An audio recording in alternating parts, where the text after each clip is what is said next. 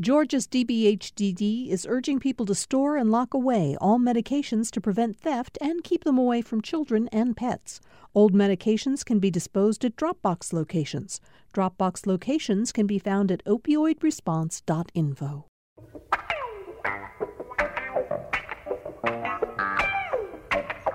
Glad to have all of you with us for today's edition of Political Rewind. It is Wednesday, March 17th. I'm Bill Nigut. We had planned for the past few days to do a show focusing on immigration today, partly because of the crisis at the southern border right now, where there have been more detentions in the month of February than people can remember in quite a long time. 100,000 people detained just in February alone, 4,000 people a day being detained so far in March. So they're on pace down there to have even more people trying to cross the border illegally. And of course, one of the big questions is there are many children coming in unaccompanied. The Biden administration is faced with trying to understand what to do about all of that. And we are going to discuss that on the show today.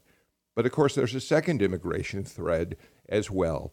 And that is the shootings, the shocking shootings at 3 massage parlors in metro Atlanta, one in Cherokee County and 2 in Atlanta, which killed Asian Americans who were working at the massage parlors. And the questions are being raised, of course, today as to whether these are anti-Asian hate crimes. President Biden is staying in touch with the city of Atlanta, with Mayor Keisha Lance Bottoms. The FBI has come in to investigate what's happening. And we're going to talk about that and the potential for that to be yet another example of a series of incidents that have involved Asian Americans being targeted either by bias of some sort or actual violence as a result of the pandemic, which started in China more than a year ago. But finally, there's a third thread, and it's a little harder to just think about right now. It's St. Patrick's Day, a day in which Irish celebrate here in America probably more heartily than they do anywhere else in the world, even perhaps in Ireland itself. Nevertheless, we can't forget that in the late 19th century, the Irish were the targets of pernicious, virulent hatred and anti-Irish sentiment, where everywhere you turned, you would see signs posted on businesses saying, "No Irish need apply." And so our attitudes about immigration will be a big part of what we do on the show today. We welcome, as we do on virtually every Wednesday, the AJC political reporter, Greg Bluestein. Greg, we're very glad to have you with us today. Thanks for being here. Good morning. A lot to unpack today. Yeah, there's just way too much to talk about. We'll get to as much of it as we can. We're also joined by Mariela Romero. We're glad to have you back, Mariela. You, of course, the Community Empowerment Director at Univision in Atlanta. I think you also have an interesting group of cities. It's Atlanta, it's the state of North Carolina, I believe, and then Philadelphia. Where the heck does Philadelphia come from? I know. It's just the way our owned and operated stations are managed. So my GM has those 3 stations, and also Cleveland in Ohio, believe it or not. Oh, okay. So that's why Philadelphia got in my plate. In addition to the work you do in the communities that you serve, you also have been a journalist throughout your career. I don't know that we've ever mentioned on the show that you've won 23 regional Emmy Awards for your work. That is correct. Oh, my goodness. That is so embarrassing. Yes. Thank you. Thank you for acknowledging that. It's okay. We're also joined today by the former Attorney General of the state of Georgia, Sam Olens, who's now a partner with Detentions, the world's largest law firm. Sam, how are you this morning?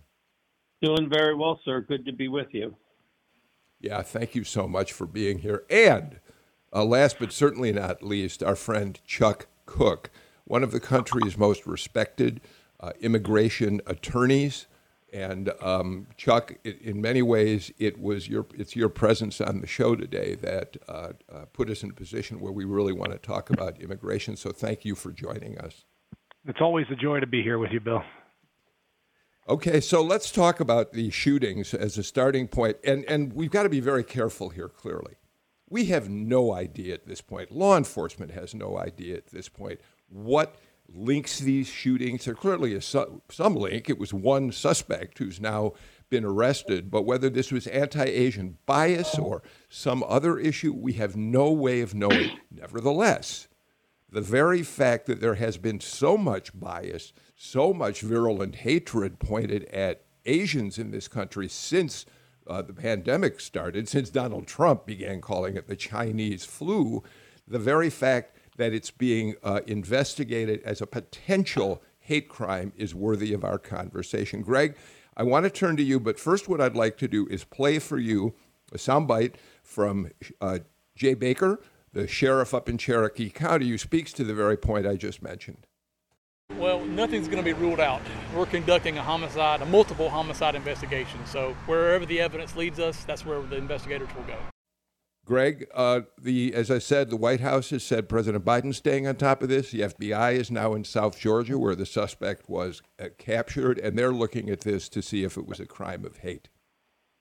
Yeah, exactly. And right now, the Cherokee sheriff is telling reporters that, the suspect, Robert Long, has not given any indications they were racially motivated attacks, but certainly that is something that investigators are looking at. And regardless, you've got a major increase in hate crimes against Asians and Asian Americans between 2019 and 2020, which advocates link to that rise in anti-Chinese rhetoric and the labeling of COVID-19 as the China I'm sorry virus. to say, Greg Bluestein, we have just lost your audio.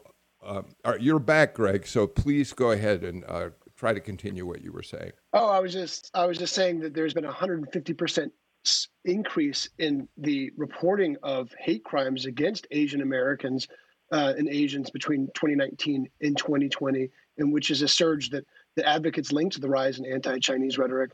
And you've got the group Stop AAPI Hate, which was formed to prevent anti-Asian discrimination, saying in general that the community has been reeling from high levels of racist attacks. So you can't draw the direct line right now, but certainly this is part of certainly there has been a trend of anti-Asian crimes that are on the rise. Chuck, Mayor Keisha Lance Bottoms just issued this statement just moments ago. I commend law enforcement for their quick work in arresting a suspect in the tragic shootings on yesterday. A motive is still not clear, but a crime against any community is a crime against all of us.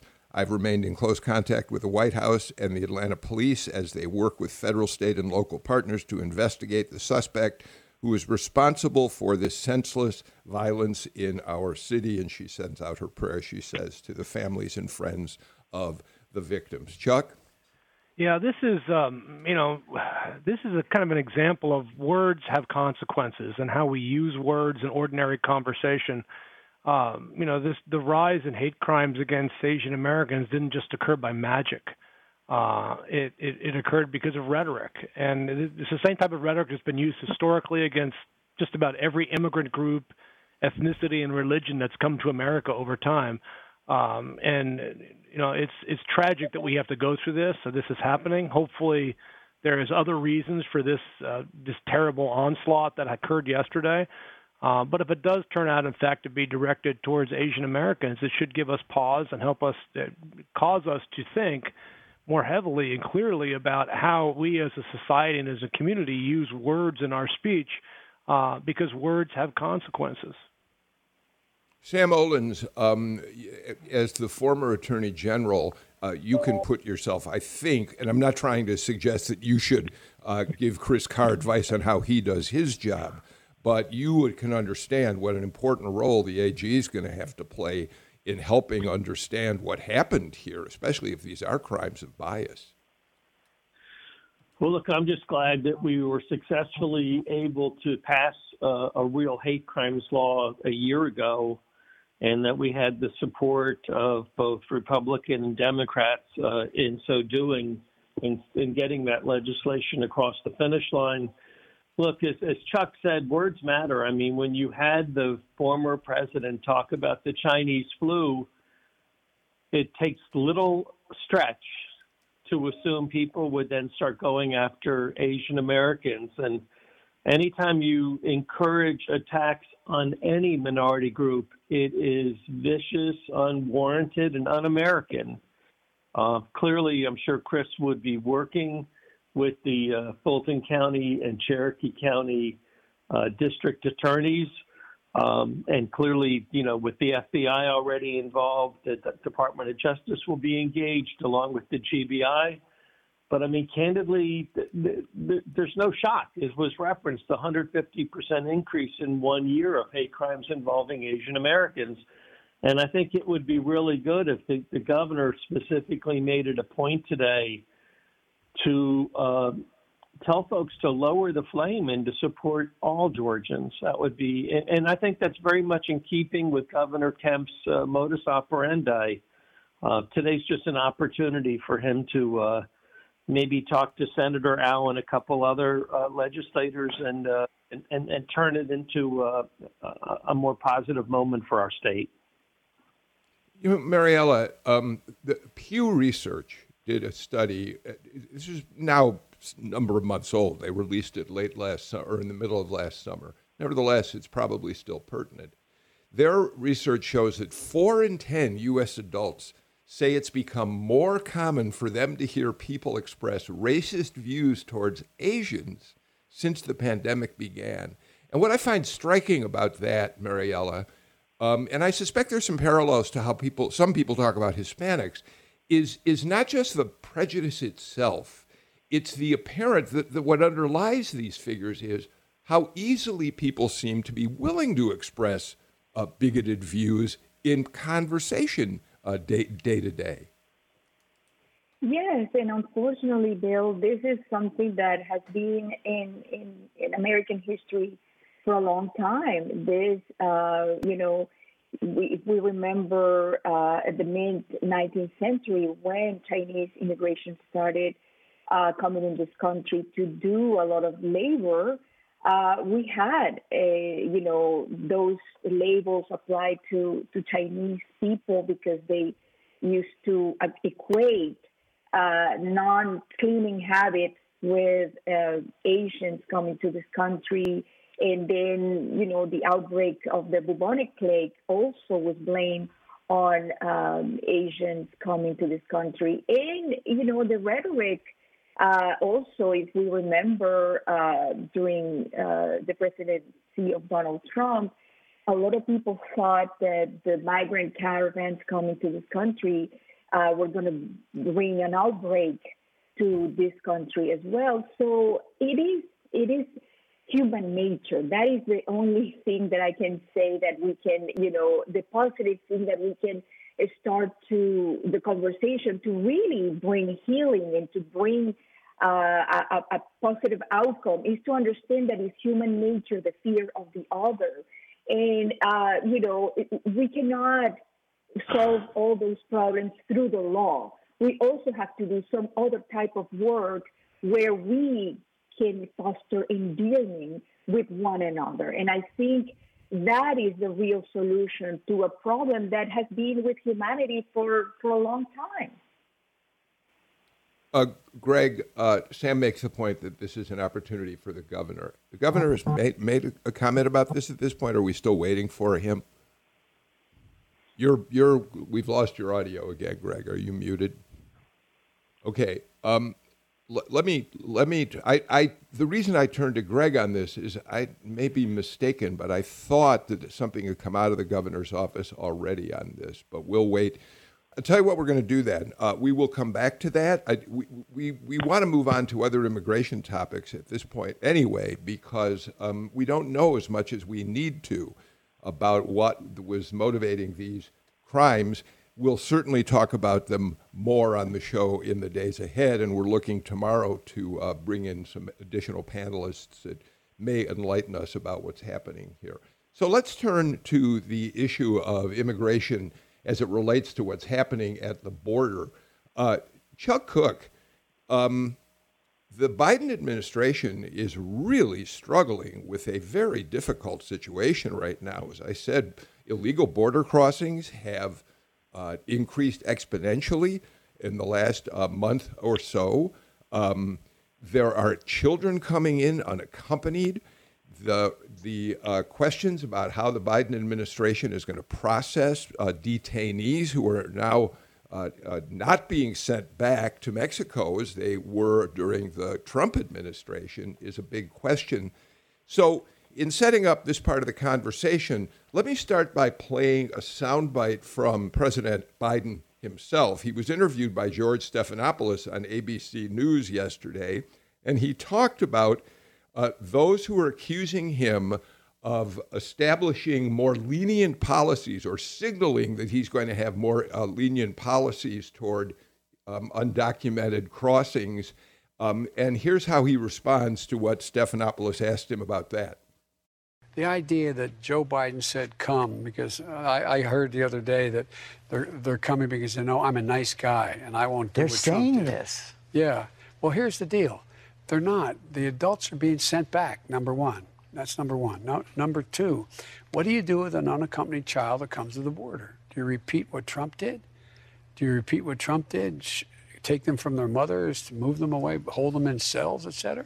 We're not doing that. So what we're doing is we have brought in HHS and also brought in FEMA to provide for enough safe facilities for them to get out of the control of the Border Patrol, which are not designed to hold people for long periods of time, particularly children, get them out of those facilities. And most of them come with a phone number that they have someone in the country. So what we're doing is we're putting together an entire organizational structure so that within 7 days they're able to get in the phone, contact that number, find out whether there is a mother or a father, whether it is safe, whether it is a secure circumstance to get the child to that adult. Chuck, before I turn to you to give some observations about this, I guess I made a mistake. I was under the impression that we were not at this point turning undocumented people crossing the border back, that we were detaining them for the time being. Apparently, I've got that wrong, but go ahead and make the larger point. Yeah, this actually is one of those issues that you can't soundbite unless you're against it. And, so President Biden went on there for, 30 seconds to try to explain what's really going on. And like a lot of issues in society, it's complicated. I think his first point about children, unaccompanied children, they simply have made a policy decision that they're not going to send unaccompanied children back to Mexico. It's simply not humane, it's not safe, and it's not wise. Now, the problem with making that policy change before putting into place the capacity to deal with it is what you see today. You have to understand that the Trump administration's policy when they began returning people is that they then dismantled the underlying structures that took care of unaccompanied children at HHS.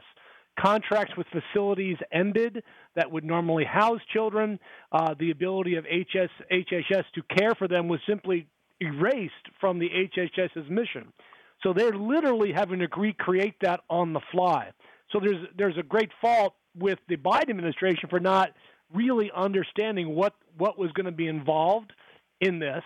I think they clearly knew that more people would come, particularly more unaccompanied children would come. This is also March.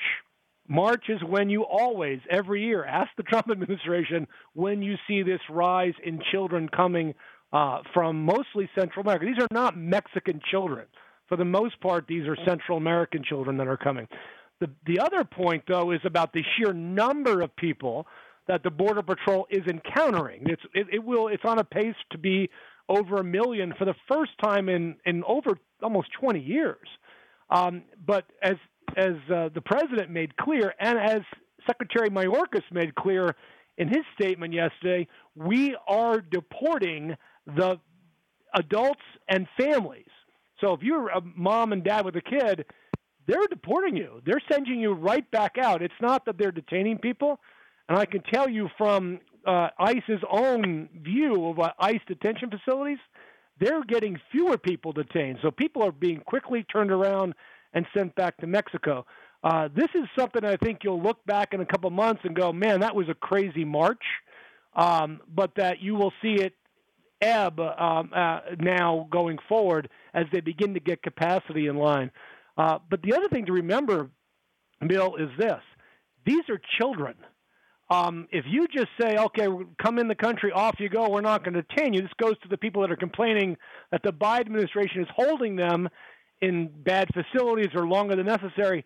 The reality is you have to care for these children. So they have to do rapid background checks, make sure locations are safe where they're going, the methods of getting there are safe.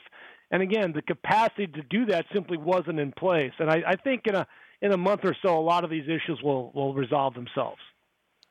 Sam, in the meantime, though, the Trump administration took an extraordinary amount of criticism for its policies on the border, which may or may not have been justified depending on your point of view. But at this moment, it's probably worth remembering that Joe Biden served as the vice president for a president who became known as the deporter-in-chief because President Obama set new records at that point in sending people back across the border. What that says to me is that we got to be careful before we decide that this is an issue of Democrats versus Republicans. So I think we should acknowledge that this has been a crisis for a couple decades at least, with both Republican and Democrat presidents at the helm. I think we also need to realize that as long as the governments of Guatemala, Honduras, and El Salvador provide little hope for their residents, many Central Americans are going to want to flee to America, to that shining city on the hill. So this isn't simply a problem at the border. This is a problem with incompetent or immoral governments in South America that are frankly pushing their people out. Mariela?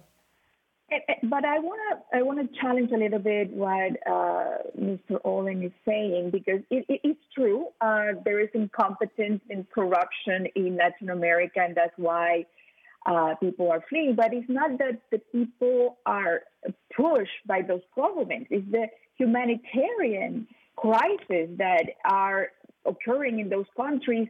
And it's also a result of bad policy, U.S. policy towards Latin America.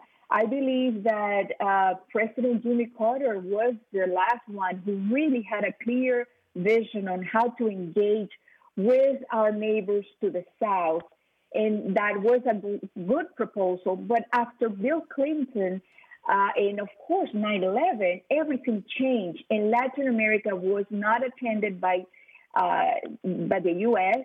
and not engaged. And then you have Cuba involvement in Venezuela. And then you have, after that, 4 million Venezuelans leaving the country, being around the world, creating a humanitarian crisis in Latin America. And then now the Biden administration had to respond with a TPS. And that is the larger conversation. And Central America has been in a complete mess for such a long time. I think it is time for the U.S. to understand that creating a policy to Latin America to combat those incompetent, governments is going to be to the benefit of this country in the long term. Okay, Greg Bluestein, I understand you are back with us. Let's do this. I want to take a break. And then I'd like to continue this part of our conversation about what we're seeing. How could the crisis we're experiencing right now affect the immigration reform package, the rather sweeping package that President Biden has proposed, and what are the implications of that package? But Greg, before we turn to that and go to the break, we lost you right as I was asking about Governor Kemp.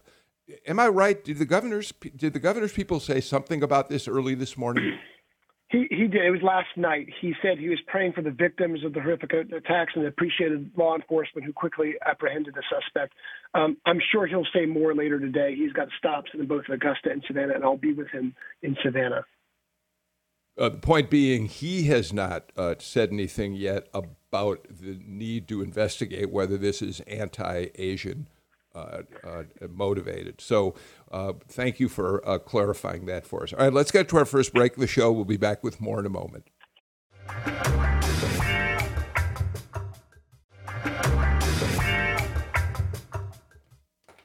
Greg Bluestein, Sam Olens, Chuck Kuck, Mariela Romero join us on Political Rewind today. Greg, President Biden has an immigration reform plan which would establish a path to citizenship for, I think it's an 8-year path for citizenship. It's a pretty sweeping and bold proposal given what's happened to past efforts at big immigration bills. But the first step of it would be to give DACA residents, would shelter and protect the DACA recipients who have been in such were under jeopardy during the Trump administration, and acknowledge that they should be the first in line, I think, to move forward towards citizenship.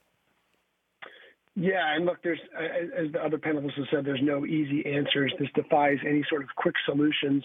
And, he's going to be facing even more pressure because the administration just yesterday warned that it's expecting to make more apprehensions along the southwestern border this year than any time in the past 2 decades. So there's going to be more and more pressure on the administration and more focus on how the U.S. is handling those detainees.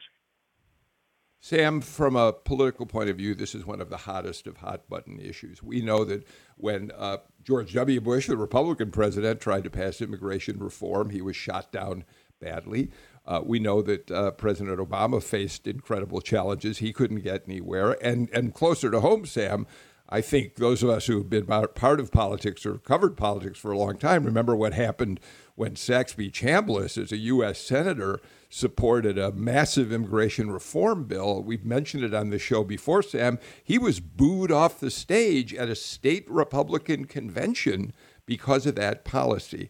There is no way you can take politics out of immigration reform, Sam. No, of course not. But I think those individuals think you can handle it piecemeal and that's easier, and that is an easier process, are also involved in a folly.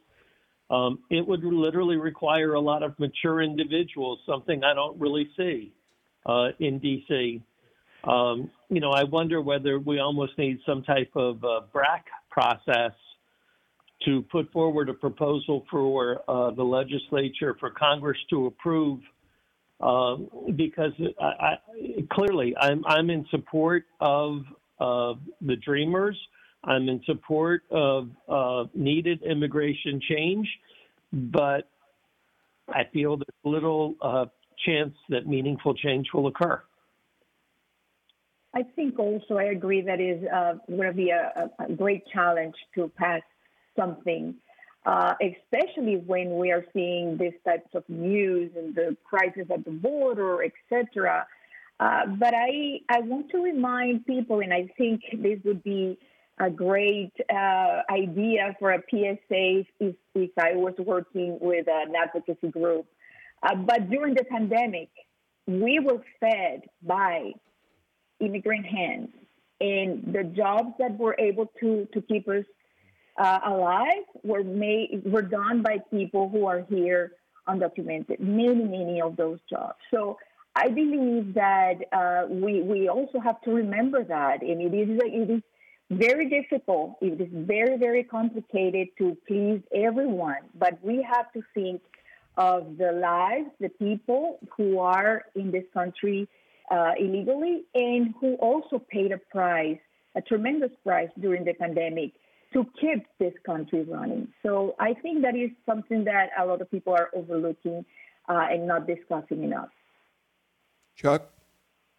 Yeah, having done this for 30 years and watched 30 years of efforts in Congress to fix the immigration laws gives me a little bit of perspective on this. Back in 2013, when President Obama was trying to push through a comprehensive reform, a lot of people would say, well, you can't do it all at one time. You got to do it piecemeal. And then they say before that, no, you can't do it piecemeal. You've got to do it at one time. The problem is both parties benefit by doing nothing. They can then both use the issue, both parties, to gin up the base, however they want to call it. And I've seen it happen now for 30 years, and I think if you're a good historian, you can go back and see it for the last 200 years. The reality is there are some issues that are easy.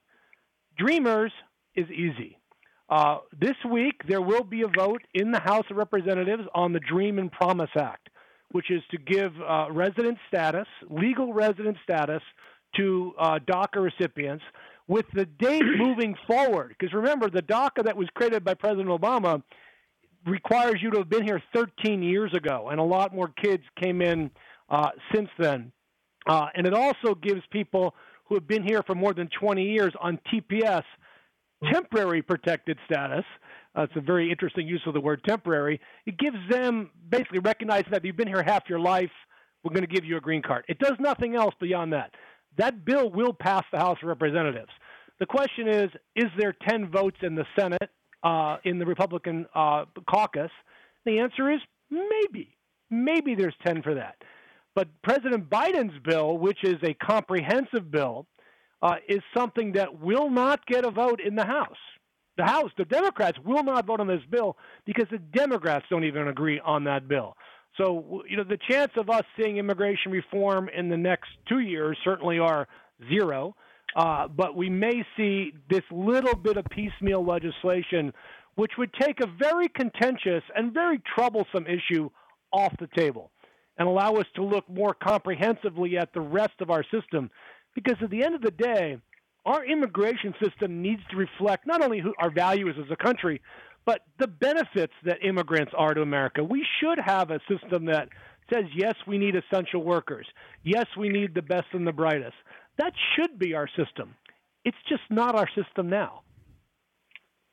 Greg, we know that there is, as I said to Sam Olens a few minutes ago, this is such a hot-button issue, and there's no question at all that as the crisis unfolds at the border, Republicans are using it to their advantage, criticizing Biden, claiming his lenient policies on immigrants are what's creating this problem, and that he doesn't have a larger plan. Kevin McCarthy the other day, the minority leader, on a visit to the border, actually said that he'd been told by border agents that there were terrorists who were starting to cross into the country, taking advantage of the loose border, as he described it, to get into the country, Greg. So Chuck Kuck says not true, but Greg Bluestein, no question Republicans are going to use this. Oh, 100%. And look, exactly what Chuck said. There's no evidence of that whatsoever. But Republicans are going to use this, even as the president pleads for patience and blames his predecessor for dismantling the immigration system. And you're seeing it play out in Georgia, too. Just a week ago, you had a legislation by Republican State Representative Casey Carpenter that would made it easier for DACA recipients, for Dreamers, to get in-state tuition that seemed to have at least a consensus of support, not overwhelming support among Republicans, but enough to get it over the finish line. And it failed in crossover day to reach a vote. Another sort of example of Republican supporters said this is an example of how Republican push for big tent philosophy does not end up translating into actual action. Okay, so Chuck Kuck, there has been pushback on the Kevin McCarthy statements, but Sam Olens, Newsweek, just published a piece online a few minutes ago, which says, I'm going to read what they report. Military commanders have refused to weigh in on whether the current situation at the U.S. southern border constitutes a crisis, instead focusing on the dire domestic conditions in Central American nations that are driving migration waves northward. But here's the key.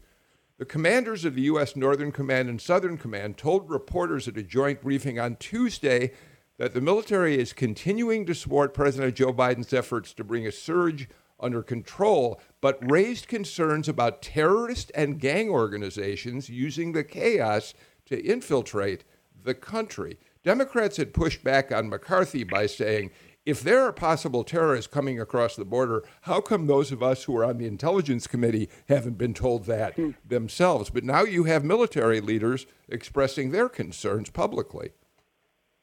Look, there have always been groups of individuals on our watch list caught trying to cross the border. That, once again, is nothing new. And this morning, when I was actually listening to WSB radio, there was a story on it right then. We continue to receive individuals from countries that are not friends to us that, frankly, get their way to Mexico and cross the border. It's nothing new.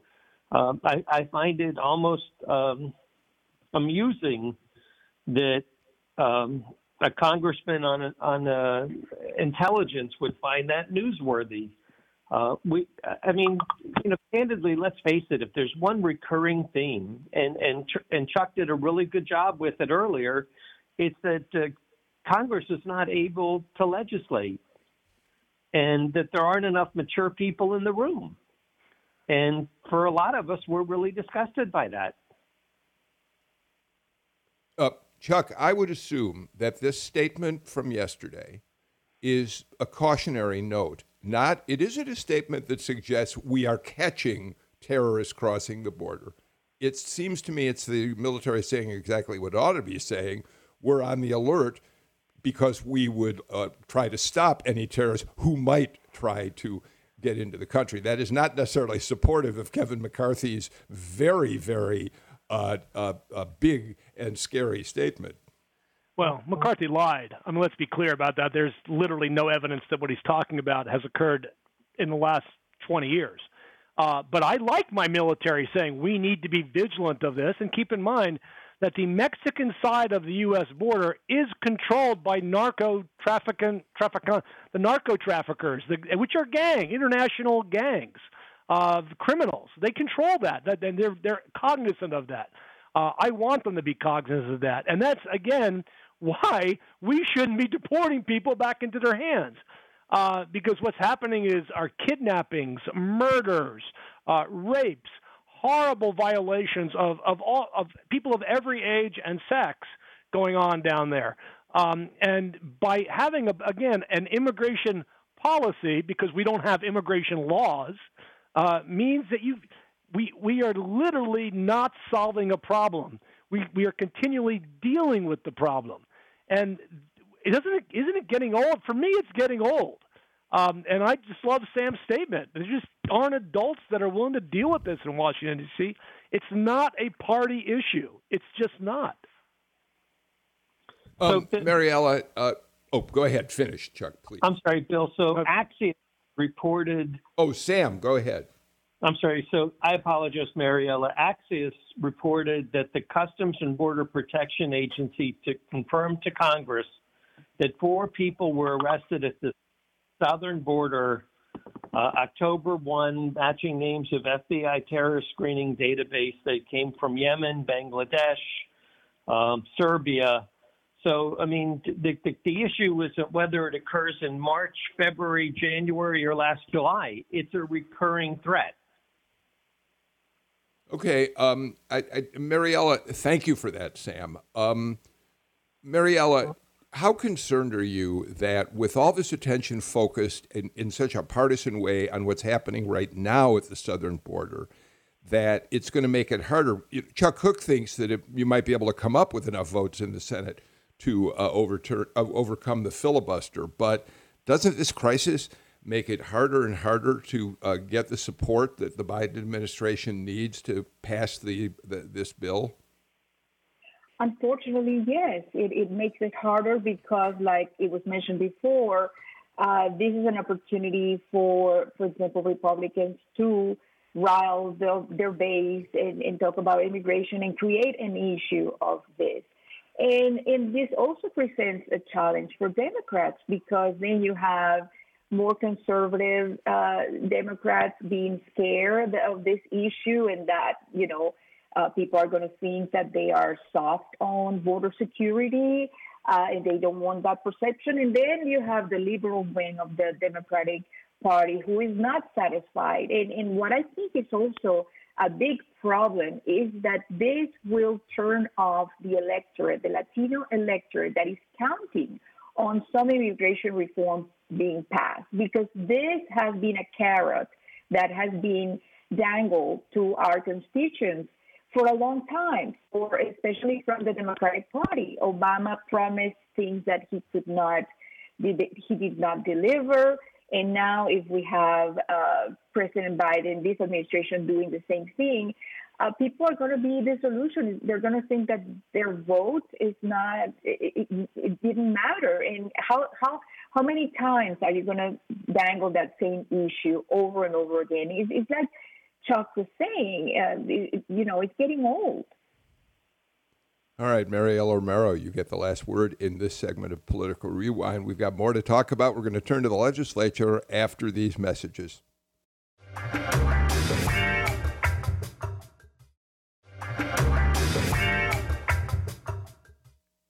Mariela Romero, Sam Olens, Chuck Kuck joining me today, as is Greg Bluestein from the AJC. Greg, I think one thing that you and I can absolutely agree on is that the 2020 election and then the 2021 runoff showed us there's just not enough money in politics today. And there's got to be a way to come up with, giving people a chance to raise more money, which is why we've got to applaud the legislators down at the Capitol who are pushing for a bill that would create leadership committees. Right now, as we all know, it's forbidden for legislators themselves to raise money during a session. But now the leadership bill would allow essentially lobbyists to put money into a fund that could indirectly then be used for campaigns down the road. And thank goodness there could be millions of dollars more in the process. What's going on, Greg? This is ridiculous. Yeah, Bill. Only the Senate runoffs only cost $1 billion. So overall, but you're exactly right. This would allow groups like the House Republican Trust and the Senate Republican Leadership Funds to raise even more cash to support Republican candidates. It allows also party leaders to kind of flex their muscles and get discipline on votes. So you could see even fewer mavericks out there who buck party lines to vote across party priorities. So it's going to be critics are already saying this would provide more incentive for lobbyists and special interests to donate unlimited amounts during the session, not just to legislative leaders, but also to governors and other statewide officials who would be able to use the money to directly coordinate with their political campaigns. So a very distressing new category of funds to watchdog advocates who want less money but not more money in state politics. I'm sorry, Greg. Sam, the supporters of this bill say, no, we misunderstand. What this is really about transparency, because now the lobbyists and organizations that put money into this leadership fund will have to reveal who they are, whereas right now dark money can be spent indirectly for campaigns. What are your thoughts, Sam? Well, but there's federal laws that permit dark money, so at the end of the day, it's still going to exist. Chuck? I mean, I agree with Sam. Go ahead, Sam. This is crazy. Sam, I think I interrupted you. Finish what you were going to say. No, look, I support transparency, but I think transparency needs to be throughout the system, both state and federal. Okay, Chuck, go ahead and make your point now. Well, I agree with Sam. I mean, the reality is that if you could still give dark money, now you want to give people money during the legislative session. Yeah, I'm sure that won't look bad. It's a ridiculous proposal. I guess since they didn't vote themselves a raise, this is another way to bring money into the coffers. I just don't get it. I just don't think folks that are elected think this is a good idea, at least from a public point of view. Well, I think that this is another way, another form of corruption in a way, because, if you are able to give money, to politicians who are deliberating the laws that you want to pass, how is the average voter feels when you have more chances of passing legislation that is unpopular, but is backed by lobbyists? But immigration reform, which most of the American people want to pass, it doesn't have a chance. So this also goes to my earlier point that people are going to feel like voting doesn't matter, that, only special interests and people with money are the ones who get what they want. Greg, before we leave this topic, I do think we should point out that while it appears that right now Republicans have the structures in place, should they pass this bill, to better take advantage of this new, what would become a new law. But there's nothing in the world that says that Democrats won't eagerly jump in as well. Raising money is, again, not a partisan issue. Yeah, and in a not so distant future, you could see Republicans railing against the same regime of financing structures that they created, or that they're one vote away from creating right now under the Gold Dome. All right. Let me turn to another subject.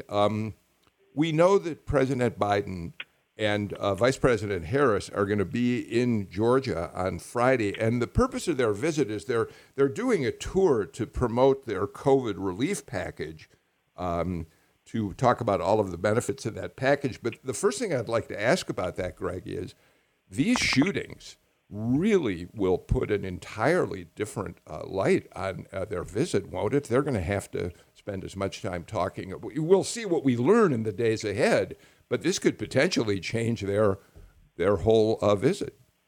Yeah, it casts a pall over the visit for sure, and they're expected to go to Gwinnett County, although official details have not yet been released by the White House. They're expected to go to Gwinnett County, which, of course, is a center of the Asian American community in Georgia. So it really brings a whole new resonance to their visit. Chuck? I think it will end up being more of much more than a symbolic visit. I would not be surprised if, given the empathy that President Biden has typically shown in situations where harm is caused others, that he meets with the families of these victims, and maybe by Friday they will have information about what was the true motivating factor behind this. All right, so we'll watch and see how that unfolds. But in the meantime, Sam Olens, the president is going to be here to promote his COVID relief bill. It has been supported by upwards of 70% of voters, more Democrats than Republicans, but nevertheless, Republicans have supported it as well. And yet we've had Republican leaders in Georgia, including the governor, who've expressed a good deal of criticism about this measure. How potent will this become as a political issue in 2022? And by that, I'm just meaning this big infusion of federal money, showing a new reliance on the federal government as a problem solver, whereas for so long, Republicans have suggested that as Ronald Reagan said, government is the problem, not the solution to the problem. Sam? So I continue to believe that government is seldom the solution to the problem. I also continue to believe that both members of the Republican and Democratic Party need to understand that we're giving our children and grandchildren debt they can't afford.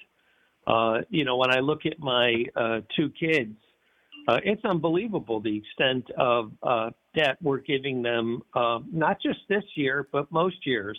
Frankly, I thought $75,000 was a ridiculous cap to receive the $1,400.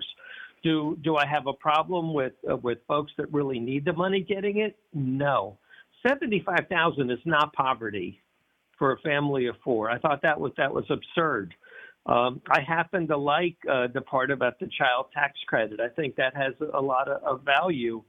But, how are you passing a bill in the name of COVID where the monies don't go out for 2 or 3 more years? I mean, that's not honesty. So I think the Republicans are frankly going to have plenty to campaign against. But I think more importantly, it has sharpened the division between Republican and Democrats on the Senate side, which makes passage of anything with a filibuster highly unlikely. So we're not going to have enough time to talk about this as long as we should. But Mariela, Sam Olens says he likes the child tax credits. What's interesting about that is that's probably the biggest example of federalism solving a major problem. The projections are that the child tax credit could reduce child poverty, family poverty by as much as 50% over a period of the next year or so. Correct. And I agree. The Republicans are going to have a lot to say about this in 2022. But I think the Democrats as well. If people like the child credit and then they have been benefiting from this COVID relief. I've seen some reports from counties where, in West Virginia and other parts of the country where, the Republicans got a majority of votes, and people are desperate for the need for this help. So the Democrats also have a story to tell. This is a conversation I would love to continue. Chuck Kuck, Greg Bluestein, I'm sorry we didn't get to hear from you on this part of the conversation, but you'll be back on the show again. We can talk about it more. Thank you both for being with us. Mariela Romero, Sam Olens, thank you for being with us. We're completely out of time for today's show, but we'll be back again, of course, tomorrow. I hope you'll join us then. In the meantime, I'm Bill Nigut. Take care, stay healthy, figure out a way to get a shot, and while you're doing it, please wear your masks. See y'all tomorrow.